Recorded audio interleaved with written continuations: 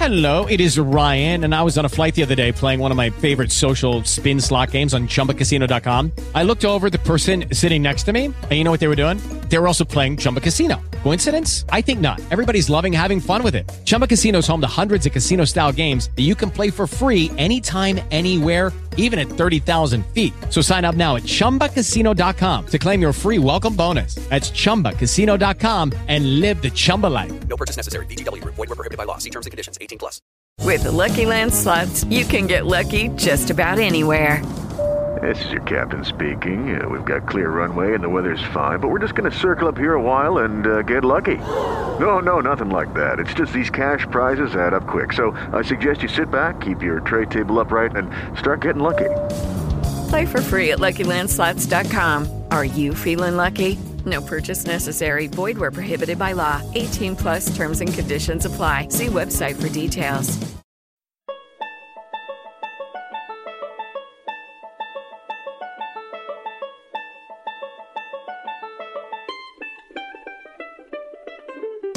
From fabulous Las Vegas, Nevada, this is Pod Therapy. Real people, real problems, and real therapists.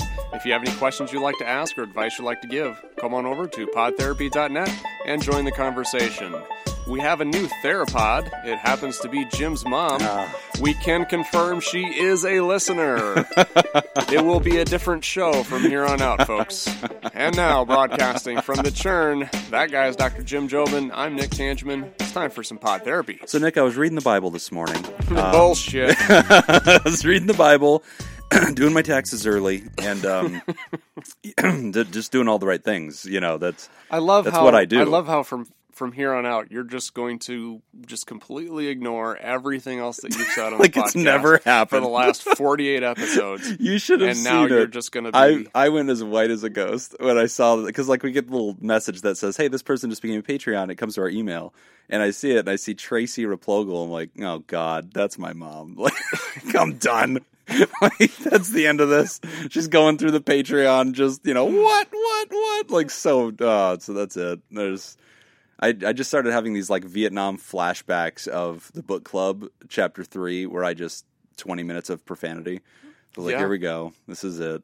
So she called me on my birthday and I was like, hi mom, and she was like, hey, happy birthday, no. And then she was like, so I've been listening to the show. I have some thoughts. But I'm not going to talk to you about them right now. I'm losing you. Hold on. I gotta go. I'm driving through a tunnel. Yep. So welcome to the brand new Pod Therapy format in which, we're going to be very polite, very appropriate now. No, just, she's listening. So, hi, Mom. I'm excited to have you as a listener. And expect nice reviews, please. But yeah, I have to, guard all the... Oh, and she also joined Twitter just because... She knows we have a very active Twitter. I thought so, yeah, because I saw that she started following us. Her Twitter name is literally Jim's mom. Yeah. It's like Jim's... That's it. It's just Jim's mom. At Jim's mom. And I was like, God, here we go. Like everything I do now. My Twitter's a dangerous landscape, too. So I'm pretty nervous. Yeah. But it's also, we did my birthday yesterday. We did karaoke. We did. The great feat was accomplished, Nick, and you got up there and you killed. You slayed. It was standing ovation. It was absolutely amazing. Thank you. A serenade of Justin Bieber's Love Yourself, and it was glorious. You were liberally changing the lyrics to a lot more aggressive profanity version of the song, but as you've noted, that was the original. So, well done. Yeah. And I have to admit, it was the most fun I've had against my will. Well, then you, sir, have not been to Amsterdam. I will show you how much fun you can have. Hi, Mom. Anyway. It was a fun time. We had a good time. No, it was. It was a lot of fun. And we did, as promised, take videos. There's a video of that song on there. There's also a video of Build Me Up Buttercup, a duet that Nick and I did in front of our audience on stage. So that was a lot of fun with choreographed dancing. Without the choreography part. And it was good. It was a lot of fun. So those videos are up on Patreon. If you are not yet a Patreon, this is where your dollar goes a really long way. For as little as $1. For $1, that's not a bad deal. And I'll tell you what I would do. I would become a Patreon. Yeah. And then I would cancel it next month. Yeah. Just get in there and get these videos. If you decide to do that, I won't even be upset. There's going to be a whole bunch of all of a sudden Yeah, members, and they're just disappeared. Like, oh, what happened to all those guys? They're just looky-loos. They just popped in to grab the dirt, download that into a Senate database in case these guys ever run for office, and we're good. Yep. But a lot of fun. And thank you for all the birthday wishes on Twitter and Facebook, and everybody that was just showing love. Thank you guys. I don't know if you noticed anything different about me, Nick, but I'm 3% more attractive. Technically, I am 3% more attractive right now. Can you notice it? I'm 1 year older. Yeah, exactly. I can 3%. see. Yeah, a little bit. Yep. Yeah. A little bit. Yep. 3%. Not 5%. No. It's definitely not 5%, but it's definitely not even 4. Yeah, no, but right there, 3%. Right. So if I had some kind of cool Tinder profile or something, people would be noticing right now. As soon as that little number goes up a notch, they'd go, oh, I don't know what it is about this guy, but he seems slightly less repulsive. That's all I'm going for. That's all I need. That's the only feedback I want. Jim's 3% better. So those are some good goals. Yep. So we've got some cool stuff to burn through today. We've got lots of good stuff. We've got a follow-up question today, which we love getting, or follow-up note anyway, some feedback about something that went down. So this one says, hey, Jim, Nick, and Laura. Laura got thrown in the mix. I'm flattered that my letter was a topic of the show and also discussed in the Afterthoughts podcast, which is on our Patreon. Very cool. I thought you might appreciate a follow-up email. Yes, we do. To recap, my son is recently out of rehab for meth and cocaine. He currently has less than 100 days sober. He and I met his aunt and uncle in Las Vegas for the week over Thanksgiving. I spoke to them and told them that since my son was so recently out of rehab, I wouldn't be drinking while we're up there. I didn't ask them to do anything. I just told them what I was going to do. They responded that was their plan as well. We all had a wonderful time in Vegas, no alcohol for the entire week. The only issue we ran into was walking around Vegas. The smell of weed is everywhere, but not much I can do about that. Yeah. I just told my son that he wasn't allowed to breathe anytime we were outside, and that obviously a skunk had died nearby. Yeah, I'm sure he believed that. He flew back to Tennessee to live with his aunt and uncle, go to school, and start fresh out there. I'm still very guarded, but cautiously optimistic for him. Thanks for the advice. Data scoop. That's awesome, man. Yeah, that's great. I was wondering how that was going to turn out. So yeah. And this is one of those situations I think that sometimes when we're not communicating with how we feel or how we're going to deal with situations where we assume things are going to be more difficult than they really are. Right. And we kind of gave him that advice. Well, hey, just set that precedent. Just say, hey, this is what I'm not planning on drinking and all that. And it sounds like everybody was on the same page. Yeah. So the thing that David really kind of got kind of worked up about and kind of had some anxiety about was something that everybody was already kind of planning on doing that. And anyway. That's the thing I think we all need to remember is that if you're trying to, love somebody who's in recovery, or if you're starting to step into recovery for yourself and you're giving up drinking, you're trying to, live differently, there's a lot of fear of the social aspect. And like, how is it going to go down? Will I, be the same person at parties? Will I, am I going to be able to enjoy Thanksgiving or holidays? And I love this story because we said, hey, come into this with intention. Like, you definitely want to take this seriously. And he did. He contacted his family. He said, hey, FYI, I'm choosing not to drink. I'm just getting you guys some advance notice. And they all said, no, we're on board. And, that's our plan anyway. If you hadn't called, that's what we were going to do because we're aware of this guy's health condition and we just don't care. Why drink? It's just – and it's like we talked about that day when we were talking about this answer. We were talking about, if somebody was allergic to peanuts. Would you serve peanuts? Because you just must have peanuts. No. You just consider it and you'd change the menu. And I think we can do the same thing with people that, aren't drinking right now or whatever. It doesn't matter that much. Most people are willing to let it go. So it sounds like they were, which is awesome. And one thing, though, Nick, I wanted to he didn't ask a question about this, but I think we can give some feedback on. It's interesting because the son is now relocating to Tennessee. Mm-hmm. He's going to live with his aunt and his uncle. He's getting into school out there. He's doing some work out there. And it sounds like there is a desire to sort of fresh start that. And it's interesting because in the past, you and I have talked about geographic cures, right? Right. Where you try to run from the problem by just moving. I have a drug addiction. What am I going to do? I'm just going to move. And in this case, though, I think that I wouldn't call this geographic cure. I'd call this part of the treatment plan because the kid did 90 days in a rehab. So there is treatment, and there is work being done. And they are strategically addressing not returning to the environment that was bad for you. Somebody Dimension 6'd that and said this is not a good idea, and they came up with an alternative plan with their treatment team that ultimately sounds like he got a fresh start. Give us some feedback on that, because I know that's something that you've thought about. Yeah, and I think I would agree with you. I wouldn't necessarily... For me, I think that when we talk about a geographical cure, excuse me, I think intent has a lot to do with that. Yeah. If you are saying that I'm going to... I'm gonna move across country, and that's gonna be the thing that gets me clean, or that's gonna be the thing that keeps me sober, is moving. Mm-hmm. I would say that's a geographical cure. That's probably not going to work. Right. However, if moving is part of the plan, and the person understands that this is only one piece of it, I'm moving because it'll be a fresh start for me. I'm moving so that I have put some distance between me and my old playgrounds and playmates. Mm-hmm. And on top of moving, I'm also going to be working some kind of a program. I'm going to be doing some self-work. Yes. I'm going to be doing some therapy. I'm going to be doing all these other things. That is healthy. Yeah. And that's a really good idea. Yeah. I'm in full support of that.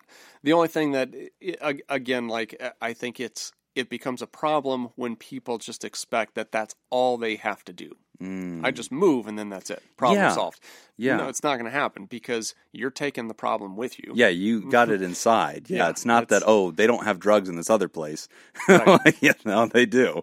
Yeah. There's a lab somewhere in Antarctica where somebody's, still got alcohol in the freezer. So it's a thing. And I agree with that. I think you're right. And you made a note there that I want to really highlight for the listener. If you're going to a new location, and that new location, we have a plan. We're not ending our work and just hoping for the best. There is a continuation of the care continuum, and then that's so appropriate. And it's the right level of care. It's not going to be the same stuff. You hopefully are stepping down, in level of intensity, but that's not geographic cure. That's geographic consideration as part of the treatment plan. Right. Absolutely. Yeah, it's great news. And some more feedback for David. He kind of ends this, saying, I'm still very guarded and cautiously optimistic. Yeah. That's a healthy spot to be in. That's where I want you. I think that's perfectly fine. And there are going to be setbacks. Yes. It's not to say that he's going to relapse, but there's going to be challenges. This isn't, this is a difficult thing that he's doing. Yes. It's very complicated. Once, if you're dealing with an addiction and you're in recovery, it's a lot of work, and there's going to be setbacks. Anticipate that. Just be there as a support. Yeah, and this is, I'm glad you brought that up, because this is a tricky thing. So in clinical circles and with families, Nick and I will probably reveal to them, relapse is probably still likely, right? We never treat somebody and think this is it. We put the final nail into their, their stage here. They'll never change. We got it. It's not like that. We're always aware that relapse could happen, and we do want to protect families so they can be thoughtful about how to address it. And I know it's devastating no matter what, but I also want to make sure that families don't overreact, to the place where, if a relapse happens, they lose all hope, and, they're not being supportive of recovery anymore because they think it doesn't work. And that's not helpful, right? I want you to expect that this can happen, and I want you to have a plan in place for what you do quickly to sort of address that, to move quickly back into treatment, increase the level of care. I don't feel comfortable telling people in recovery to expect relapse, right? Because I'm planting a thought that I don't want to do. Well, but with families, you don't want it to become an excuse either. Yeah, they go, well, Jim said it could happen. Well, so this is just part of it. Yeah, this is part of my process. Yeah. And I'll deal with them when they do it, and then we'll sit down and talk about, hey, don't own shame, right? Because that's not going to help. Let's only use helpful thoughts, and let's get active again, get after it, that kind of thing. So, but yeah, that's awesome news. Congratulations, Data. That's tremendous. And, just stay cautiously optimistic, stay, guarded. And I think keep the eyesight clear. Do not let that person just get back into some kind of hidden life where they can kind of do what they want and they're afforded all this trust and given back the keys to the world. No, don't do that. Let's very carefully meter out what kinds of things they're going to have access to, and they have to earn back that trust, I think, for themselves too. It's also just about their own safety. So, but great work. And thank you for the follow-up. Yeah, we love follow-up. Yeah, I love hearing how things turn out. Thank you very much. Okay, we're going to take a short break. When we come back, we are going to answer a question about a new job and new anxiety. You're listening to Pod Therapy. This week's Theraproducer sponsor is Gray Whitaker, who is also the majority shareholder, emperor of the boardroom, after a very furious coup in which he upped his Theraproducer pledge on Patreon to $26.66. The big boss. The big boss. So now he's, and diabolical, I'll add, because he got the 666 in there, which I'm sure was no accident. So Gray, we love you. Thank you so much for being so supportive of the show. And for all of you, if you'd like to join the party and help us make the show possible and tap into the special content for patrons only, which now includes embarrassing videos of us doing karaoke, you can go to patreon.com/therapy and sign up. Again, that's patreon.com/therapy. We're back, and our next question is about starting a new job and that initial anxiety. Okay, so this one starts off, salt pork. Hey. Salt pork. That's not us, but thank you. I've recently started a new job as an executive assistant to the president of a growing company. Oh, cool. I have been an administrative assistant at a similar facility for the past 4 years, and I'm very excited to advance my career. I know that I have the skills and the willpower to perform the new job well, but a lot of responsibility is suddenly being handed to me. I've only been there a week, and it seems that I will be helping to run a small company that is quickly expanding. There are new skills to learn and a lot of organization to be done, but again, I know that I will be able to handle it in the back of my mind. The rest of my brain is screaming in fear. I feel like I'm having minor anxiety attacks throughout the day, including cold sweats and losing my appetite. I was hoping you guys could give me some advice on how to manage my newfound anxiety. Even though I can logically work through my emotions, my body is still reacting in all these uncomfortable ways, reacting in all these uncomfortable ways, and I feel very stressed. I have thought about medication, but everyone I've talked to says that the medication can make them feel fuzzy or cloudy, at least until they find the right one. I really want all of my faculties for the coming weeks and not experiment with this kind of thing. Also, I appreciate my anxiety to a certain extent because I feel it helps motivate me to take action and work through it. I am just not a fan of it going overboard lately despite my best efforts. Thank you guys and keep up the great work. Eric. Man, I resonate with that so much. Oh my gosh. I feel like that's another one of those that I feel like I could have written. So regular listeners of the show know that I've already identified I have generalized anxiety disorder. And so I have tried medicines in the past. I have utilized those. I've also utilized other, toolkits and tried to make it work in different ways. And I know, Nick, one of the things he said that I really appreciated was, and this is something that people with anxiety will sometimes tell you, is there's a part of us that doesn't want to address it. There's a part of us that doesn't want, if you could push a button on my forehead and just make it go away, I'm a little fearful to do that because it also has assisted me at times. Like being hypervigilant, I've caught things and solved a problem. And when you're starting a new job and you're like, oh my gosh, I have to live up to this tremendous responsibility, that hypervigilance, that increased awareness, it's something almost empowering about it to an extent, because you almost feel like, okay, this will keep me alive. Like this will help me do and be what I need to be to solve this. And to an extent in my career, that's been true of me. When we started the rehab, I was elevated to a big boss position over a multi-state company, had to figure out how to run it. And, I don't know that on day one I was equal to the task. And so I felt like what this person feels like, holy crap, I hope nobody finds out that I don't know what I'm doing. Or, I feel like I'm running a whole company that, maybe that's too much for any one person to wield. So I identify with Eric's question, but also Eric's feeling of like, okay, but if I take medicine to deal with some of this, will that make me fuzzy? Will I lose a step? There's that fear of that. And then there's also that sense of, okay, maybe right now I need my anxiety. Like maybe it's actually helping. And so, Eric, I just want to identify that I feel how you feel. I know that feeling. And I want to point out as well, though, that your anxiety is crossing into that nether region of unhelpful, right? And so I want to make sure you're acknowledging that, because in your question you describe it as cold sweats it is causing you to lose a step. And so I want to, open that door to treatment options. So, and Nick, I want to get your feedback on this, but I'll finish this initial comment with this point. With medicine, a lot of people I talk to, a lot of patients I work with, they'll bring this up and they'll say, I don't want to do any medicine because somebody I know didn't like it, or I heard something on the internet, or whatever. And I'm usually the person that's like, hey, can we allow science to tell us what this medicine does? Can we look up the side effects and can we think this carefully? And when we're talking about an antidepressant, we're talking about like a low-dose SSRI, that is among the most gentle medicines in psychiatry that you can take. And so like a sertraline, a Zoloft, that kind of thing, a Prozac, those are very, very gentle. And for some people, it might cause them to feel a little foggy. There are some known side effects. But I don't think that should stop us from approaching all solutions. I want to be open-minded to anything that might help.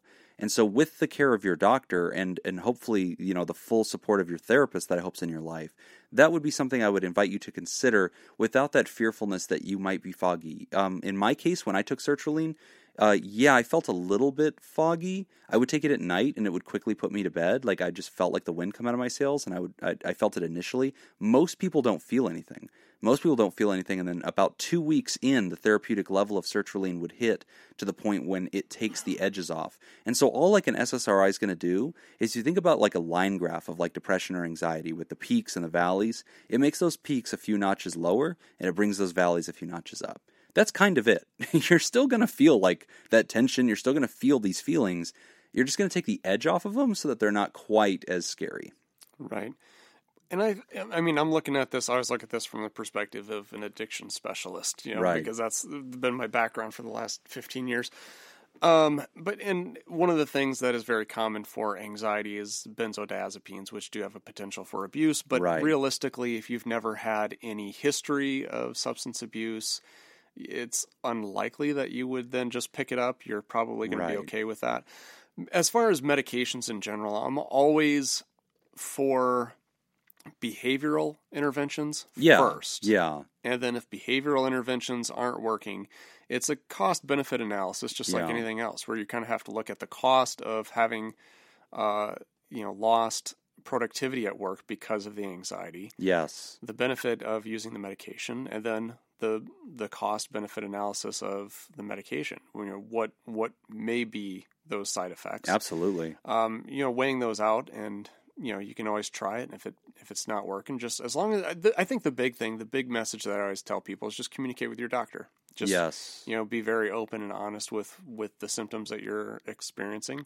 Maybe even journal some of them so you remember to bring them up in your next appointment. I'm glad you said that. You should absolutely be doing that, Eric. Like even if it's just a phone memo or you're texting yourself, I hope that you're noting during the day what your trigger is, what happened, what your automatic thought is, what your cognitive distortion is.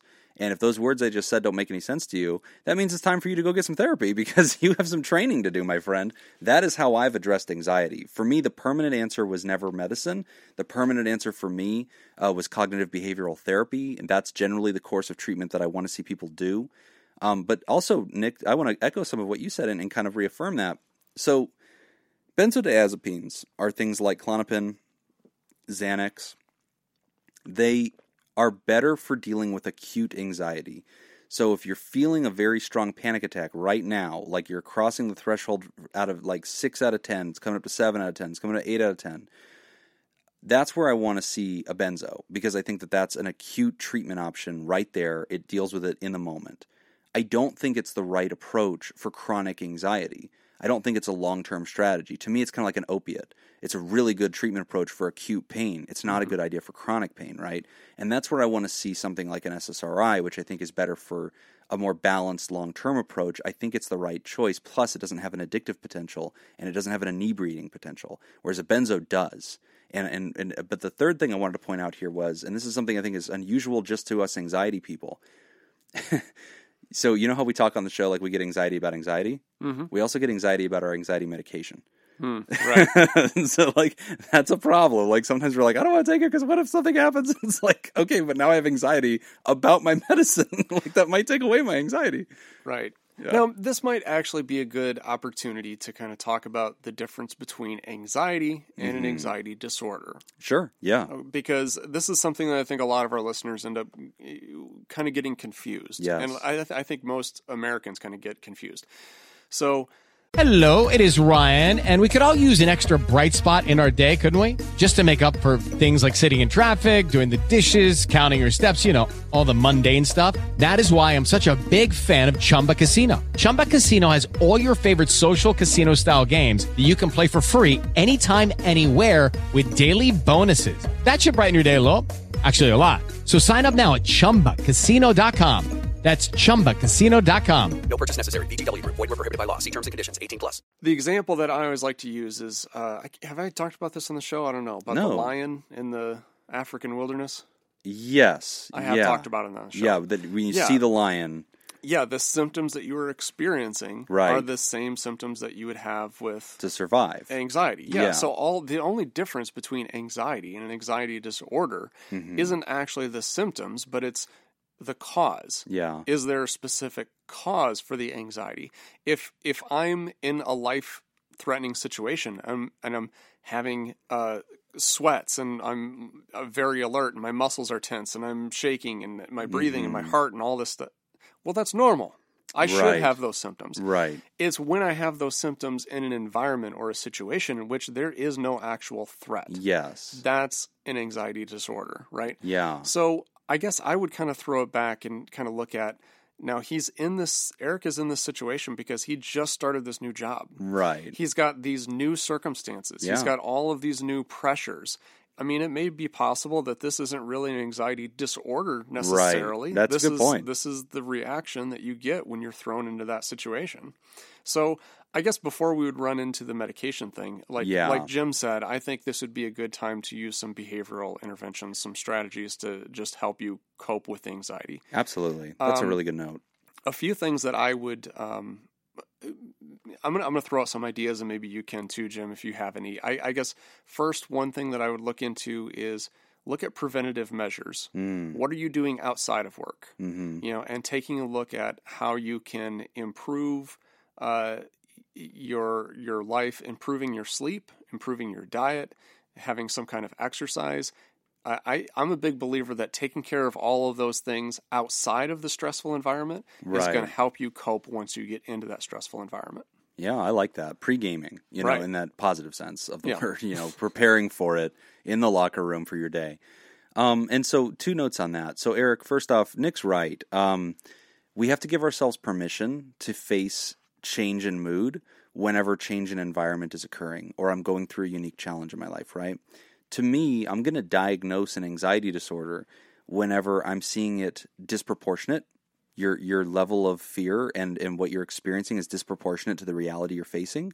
When I see it as disruptive, this is getting in the way, it's interfering, it's causing that magic phrase of a clinically significant amount of distress. And I need to see it long term. I need to see it I think 3 months is our initial threshold, unless it's something acute. So we are paying attention to that. Now, the good news is this. If it's not an anxiety disorder, if it's just a history of stress and anxiety and whatever, and it doesn't meet that label threshold, it's irrelevant in a sense because our treatment is the same. Anybody's allowed to use these techniques to improve their life. They don't have to wait till it's out of control. And so Nick's absolutely right. Another thing I would add is this. So in the treatment of anxiety, I usually try to teach people to measure their thoughts. I want them to carefully be noticing what is their trigger, because an event usually triggers the anxiety. And it could be anything. It doesn't have to be a bad thing. It could be a good thing. It could be your boss saying, hey, you're doing such a great job around here, Eric. I don't know how we'd live without you. And then, that's a compliment. But your anxiety will hear that and go, oh my God, they're going to give me more work. Or, oh no, I'm vital. They don't realize I'm faking it. Or whatever. Something can happen. So there's always a trigger. And then there's always an automatic thought. And the automatic thought can be like an emotion. It could be an idea. It could be words. It could be an image. For me, part of the anxiety I have, and one day we're going to do a deep dive into my anxiety, and I'll use myself as a case study to help people. But that is not today.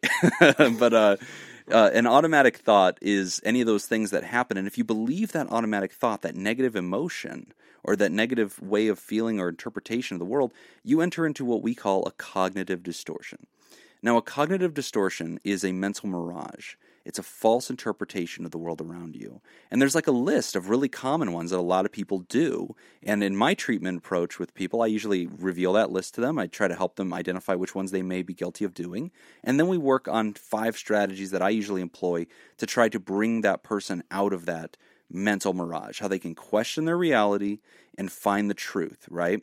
And so you're doing some of that right now, Eric. You talked about being able to logically take care of business, but your body is not cooperating.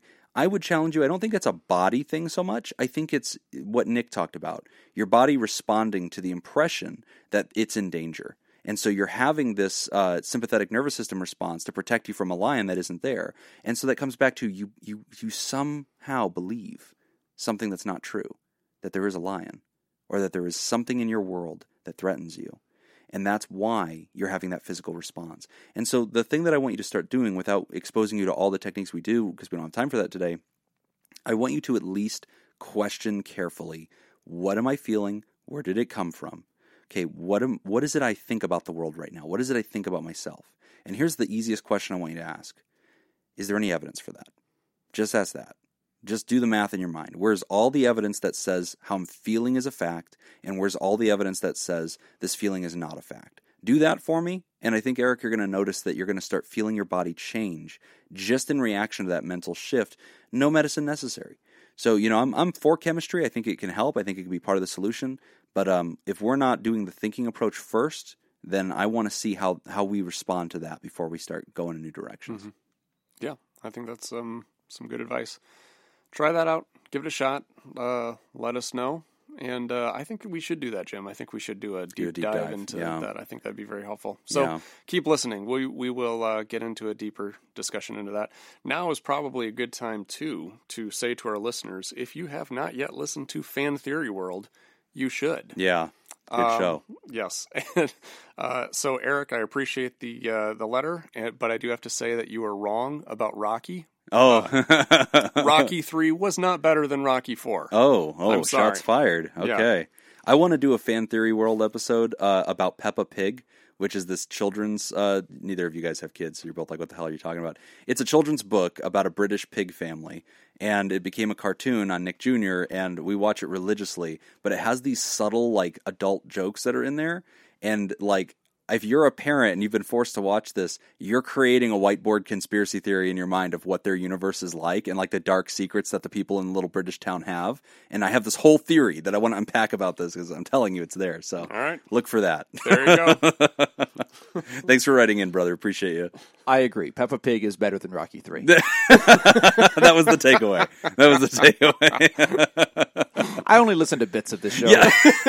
Jacob comes in right when we need him with the real good summary thought of what just happened. Just want to chime in here, guys. Definitely agree with that pig thing. Thanks, Eric. Thanks for writing in. Okay, we're going to take a short break, and when we come back, we are going to talk about a son who thinks he's the best at everything. You're listening to Pod Therapy. All right, this week's second Thera producer is Ben Don. Dr. Don. Thank you very much for your contribution. I actually contacted Ben this morning and said, hey, dude, we need your commercial. And he's like, I'm too sick. So he's been doing a lot of traveling and was too sick to do his commercial. Feel better. So I'm going to do his commercial for him. Oh, okay. But I didn't plan anything out. So. Nice. So you and Ben are the same get. guy. You both contribute 0 to this segment. Exactly. This is exactly the same quality that we were getting from Sick Ben. But I know he's putting something together because he keeps kind of teasing it. I hope it's like a PowerPoint of pictures. He doesn't have it together yet. So we're going to check back with him the end of December when his show comes due again. But thank you, Ben, for your contribution. We definitely appreciate it. And thanks for helping us keeping the show going. Yep. And if you'd like to join Ben in doing nothing but contributing to the show, you can go to patreon.com/therapy and join the party. Okay, we're back. You're listening to Pod Therapy. Our next listener writes in about a son who believes he's best at everything. All right, this one's really funny. My son constantly thinks he is the best at everything. This is from your dad. I thought my mom wrote it. But no, okay. It's not, but it's from a male. But I thought, man, my mom could have written this. My son constantly thinks he's the best at everything. I am not exaggerating that statement. He seems to think that he has mastered the game and is the best player on the team. In reality, he is playing hard but isn't very good. This is just one example. This occurs with almost everything he does. While I love his confidence, I want to make sure that he remains grounded in reality. I really don't want to call him out and break him down either. What advice could you give to someone that has such a high view of themselves? Thanks, Chris. So we got this in a direct message on Twitter. And this morning, I was putting it into the notes, and I just noticed, like, I missed a line. Oh, okay. I missed a lot. Like, okay. Put the rest out. Yeah, what else did he say? I don't remember, but it was basketball. So I remember he was talking about basketball right. games. Yeah. So. Yeah, so, it's a really good question, and I think that this is a good point, right? So, like, delusions can work both ways. Like, a delusion is, and again, I use that word in a clinical sense, but obviously we're not going to diagnose this kid as delusional, okay? Right. But everything's on a continuum. So here's the deal. A delusion is whenever you have a false interpretation of reality. You're not seeing things that aren't there. You're not hearing things that aren't there. You're just falsely understanding your reality, and you could falsely locate yourself in that reality. This is the world Jim lives in. This is my happy time life that I live in which everything's going to work out. So in this case, you have your kid, and they're wicked confident, and you're like, hey, it's cute, like I like it, but I worry that they're somehow disconnecting from their reality, and I don't want them to reach a place where one day the world like crashes in and destroys them, or that they falsely believe they can do something that they can't. And I get that that's a tightrope, right? Because I agree with the writer. I don't want to see you pull your kid aside and say, hey, you realize you're really terrible, right? Or like, you realize you're average, right? Like, I can see where, we have to be thoughtful about that. I think a lot of parents, they want to build up their kids, and they do it. And sometimes we do such a good job of it, and life hasn't come crashing in on them yet, that we can reach this place of like tension where we're like, should I like dial it back? Should I let them know that, they do have to work for this or whatever? And I don't know, Nick. I mean, I feel like you've heard me say this before. There is no shortage of sadness in the world. There's no shortage of people that are cruel. There's no shortage of, people that want to come in and tear the wings off of bugs. And I just feel like life will eventually chasten this person, chasten this kid. It will teach him he's not that good. There will be a coach that says, no, I'm not picking you, or something. I don't feel like the parent needs to come in and belittle them or hurt them, and I see Chris reluctantly saying, I'm not going to do that, and so I want to echo that and say, Chris, good idea, right? Don't come in and hurt a kid. That's never the way that you build a child, but I do think it's okay to ask questions, like, oh, what is this other person on the team doing? They seem to be getting a lot of points. Yeah, he gets points, no. Okay, how are you going to improve? Right? Asking questions about improvement. And if they have that confidence and they're like, no, I don't need to improve, I'm awesome. Okay, then you're going to have to start talking about like realism a little bit and saying, okay, but we should always try to be better, than the last version of ourselves. What can we do? But that's a tricky one, right? It's a good problem to have, I guess, Nick, because, this kid's not in a place of depression or sadness. But at the same time, we can see where an abundance of confidence, an abundance of this can become not very accurate. And so we want to make sure we address that too. What are your thoughts? Two things. First off, I don't want to get you to, I don't want to alarm you, Chris, but one thing, my very first thought listening to this is, I wonder what insecurities he has in other areas of his life. Oh, yeah. Because that's one thing that I've seen happen a lot with kids that believe themselves to be so good at something that you're just kind of like, what are you talking about? Are you watching a different game than what I'm watching? Yes. When it gets to that point, it seems like it's pretty common that with that particular child, there's some other area of their life that they feel very less than, very insecure about. And then therefore, this sport, playing basketball, is their way of equaling or leveling the playing field. So that it's like, I have to be outstanding at this to make up for this other thing. And if I'm not actually outstanding at it, well, then if I can just project that I am and just act like I am, or just believe that I am, it kind of helps make up for something else. So that would be something to just kind of look for. Look at how he's doing in school and look at other areas of his life. Is he making friends? Is he... anything else that we can possibly help him out with in those areas. I think by doing that, you may see a change in what's happening in basketball. I'm glad you brought that up. That's a really good observation. And then I think the other thing too, if as a way you may be able to help facilitate and kind of change the way that he talks about basketball, is maybe start praising him for team player type behaviors. Really talking about, hey, that pass that you got, that you gave to this other kid to score, that was great. Way to read the court and work as a team. Exactly. That's a really good idea. And kind of praise this selflessness. I think it's great how you work hard for your teammates and really kind of praise that component of it, as opposed to because it sounds like he's really focused on the things that he does really well for him. I think if you kind of reinforce that team player mentality, that may be helpful as well. No, I love that. And, I definitely want to echo what you said, because in all of my work with children, if I have ever found anybody who has this disproportionate amount of confidence, or they seem to have to always one-up a story, like they seem to always have to add more to it. Johnny says, my dad's going to take me to Disneyland. Oh, we went to Disney World and Epcot Center. And if they're embellishing and adding things, and even if they're fictitiously adding things, I think that's such an obvious indicator light. Like almost 100% of the kids I work with, that if they have that trait, it's because there is some kind of insecurity inside of them. There's a fear that everybody thinks they're less than, or there's a fear that they'll be revealed, or they don't actually believe good things about themselves. Yeah, we've all had kids like that in the neighborhood that we grew up in, right? Where they just believe themselves to be great, and it's not until much later on in life that you realize that, well, it was, there's a lot of fighting in the home. Mom and dad were constantly at each other, or there's always threats of divorce and all this stuff going on that we never really saw. Yes. But definitely played a role in how they project themselves in other situations. Yeah, no, I agree. So, Chris, go for reality. And so when we go for reality, we have conversations with this person in which we say, hey, is there something in life that you're worried about? Is there something that you don't, that you want to grow in, or that you don't feel like you're doing a very good job at? And getting them to reveal those things in honest conversation by creating a really safe place and not being critical, and not to rescue them. And that's something I think a lot of parents have to challenge themselves on, is when our kid's having a bad thought or feeling discouraged, we tend to want to rescue them from it immediately. And sometimes I just want you to offer silence, or just nod with them and go, yeah, no, I can see how you'd feel that way sometimes. That must be tough. And leave it right there. Don't rescue them from bad.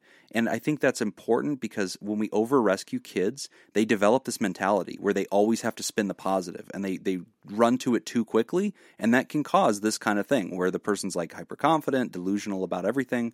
I don't want that. I want them to kind of, from time to time, have to simmer in a disappointing moment or a discouraging moment without us coming alongside and saying, yeah, you are a piece of crap, but coming in there and saying, wow, that must be really hard, and just kind of own it there. But no, Chris, I think your instincts are right here. I'm glad you're not desiring to do any kind of deflating or kind of hurtfulness, but I appreciate that you're willing to step into reality as well. Yep. Very good. Thank you for writing in. That was a good question. That was a good one.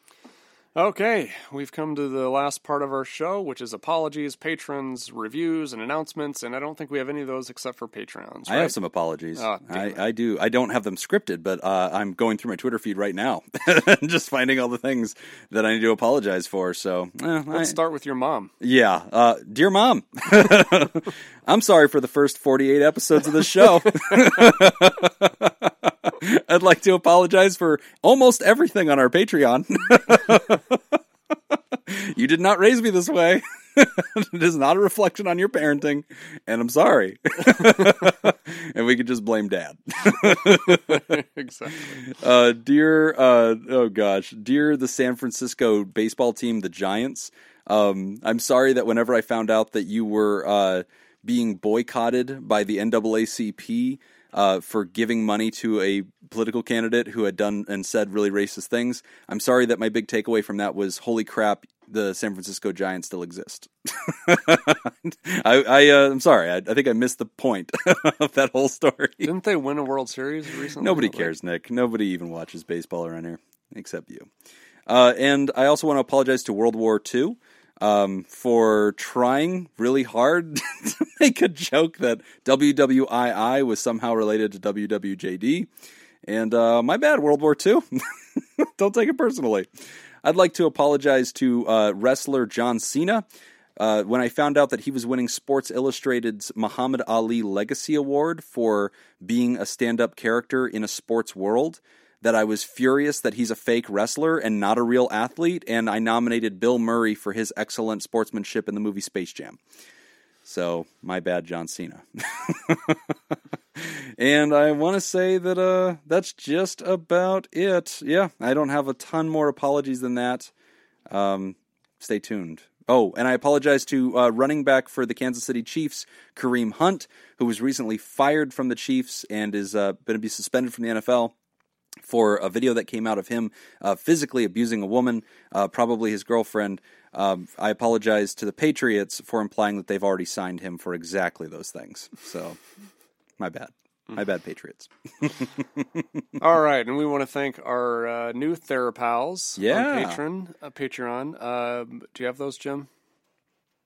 Okay, well, thank you to all of you. Yeah, thanks to all the new Therapals. I don't think we have any new I think ones. it was just your mom. I think it was my mom. So, welcome to our newest, and she's a Therapod, actually. So, this is our first episode of the month for December, and so this is when we actually thank all of our Therapods.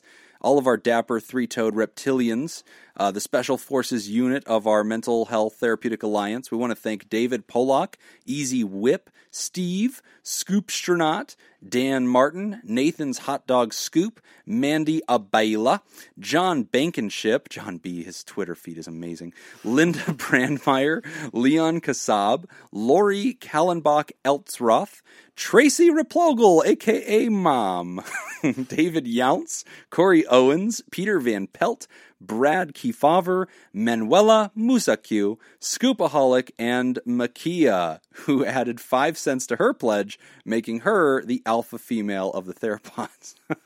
And of course, we want to thank our bosses, the Elite Eight, Mysterious, and Shrouded Illuminati members of our fan club, the Theraproducers. Thank you, Smitty Scoop, Jake Schneider, Robert Brownie Jr. Mint, Kayla Lansbury, David Data Scoop Villalon, Judy Schneider, Gray Whitaker, majority shareholder, and Dr. Ben Don. Yep, and I actually want to go back to the Theropods because I think we left out Ice Blue Scoop, and that's because her Theropod level actually reached $10. Oh, yeah. right. Yeah, Ice Blue Scoop is technically the alpha female of the Theropods because she's like in the nether region between Theropod and Theraproducer. How did we forget her? She fall off the first list. So We're she's sorry. technically...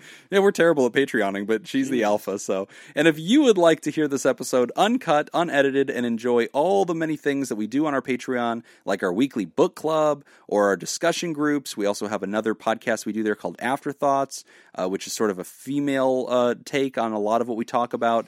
And soon I'm going to be launching a new thing in January. I have a note, too. I am supposed to... make a public apology for implying that Afterthoughts is about Laura airing her grievances with the show, because it's not, and she corrects me on that all the time. She says it's feedback, it's not all bad. It's not bad, it's just feedback. So we definitely want to thank everybody that supports us and invite everybody listening to join that work.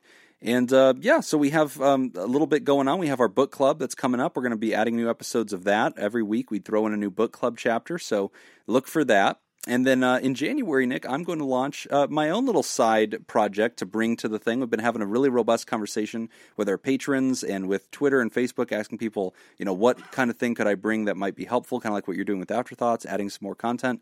And I'll be rolling out that announcement here in the near future. So look for that. It's going to be exciting too. Excellent. Thank you. That's all the time that we've got for this week's session. We want to thank our landlords, the Ice Cream Social Podcast, and thank you to those who contributed to our show today. We really appreciate it. Remember, pod therapy isn't something you should keep all to yourself. Help us reach others by sharing this episode, copying and pasting the link in the description. Don't forget, you can find us at facebook.com/podtherapy, on Twitter at podtherapyguys, and on Patreon at patreon.com/therapy. Do you want to add your own advice to today's questions? Post your thoughts at podtherapy.net and join the conversation. I'm Nick Tangeman. I'm Justin Biebs. Thanks, and we'll see you for your appointment next week, Jim's mom. Your mom goes to therapy. I want to point out that Jim ended that show by announcing that he would later be making an announcement. Yes.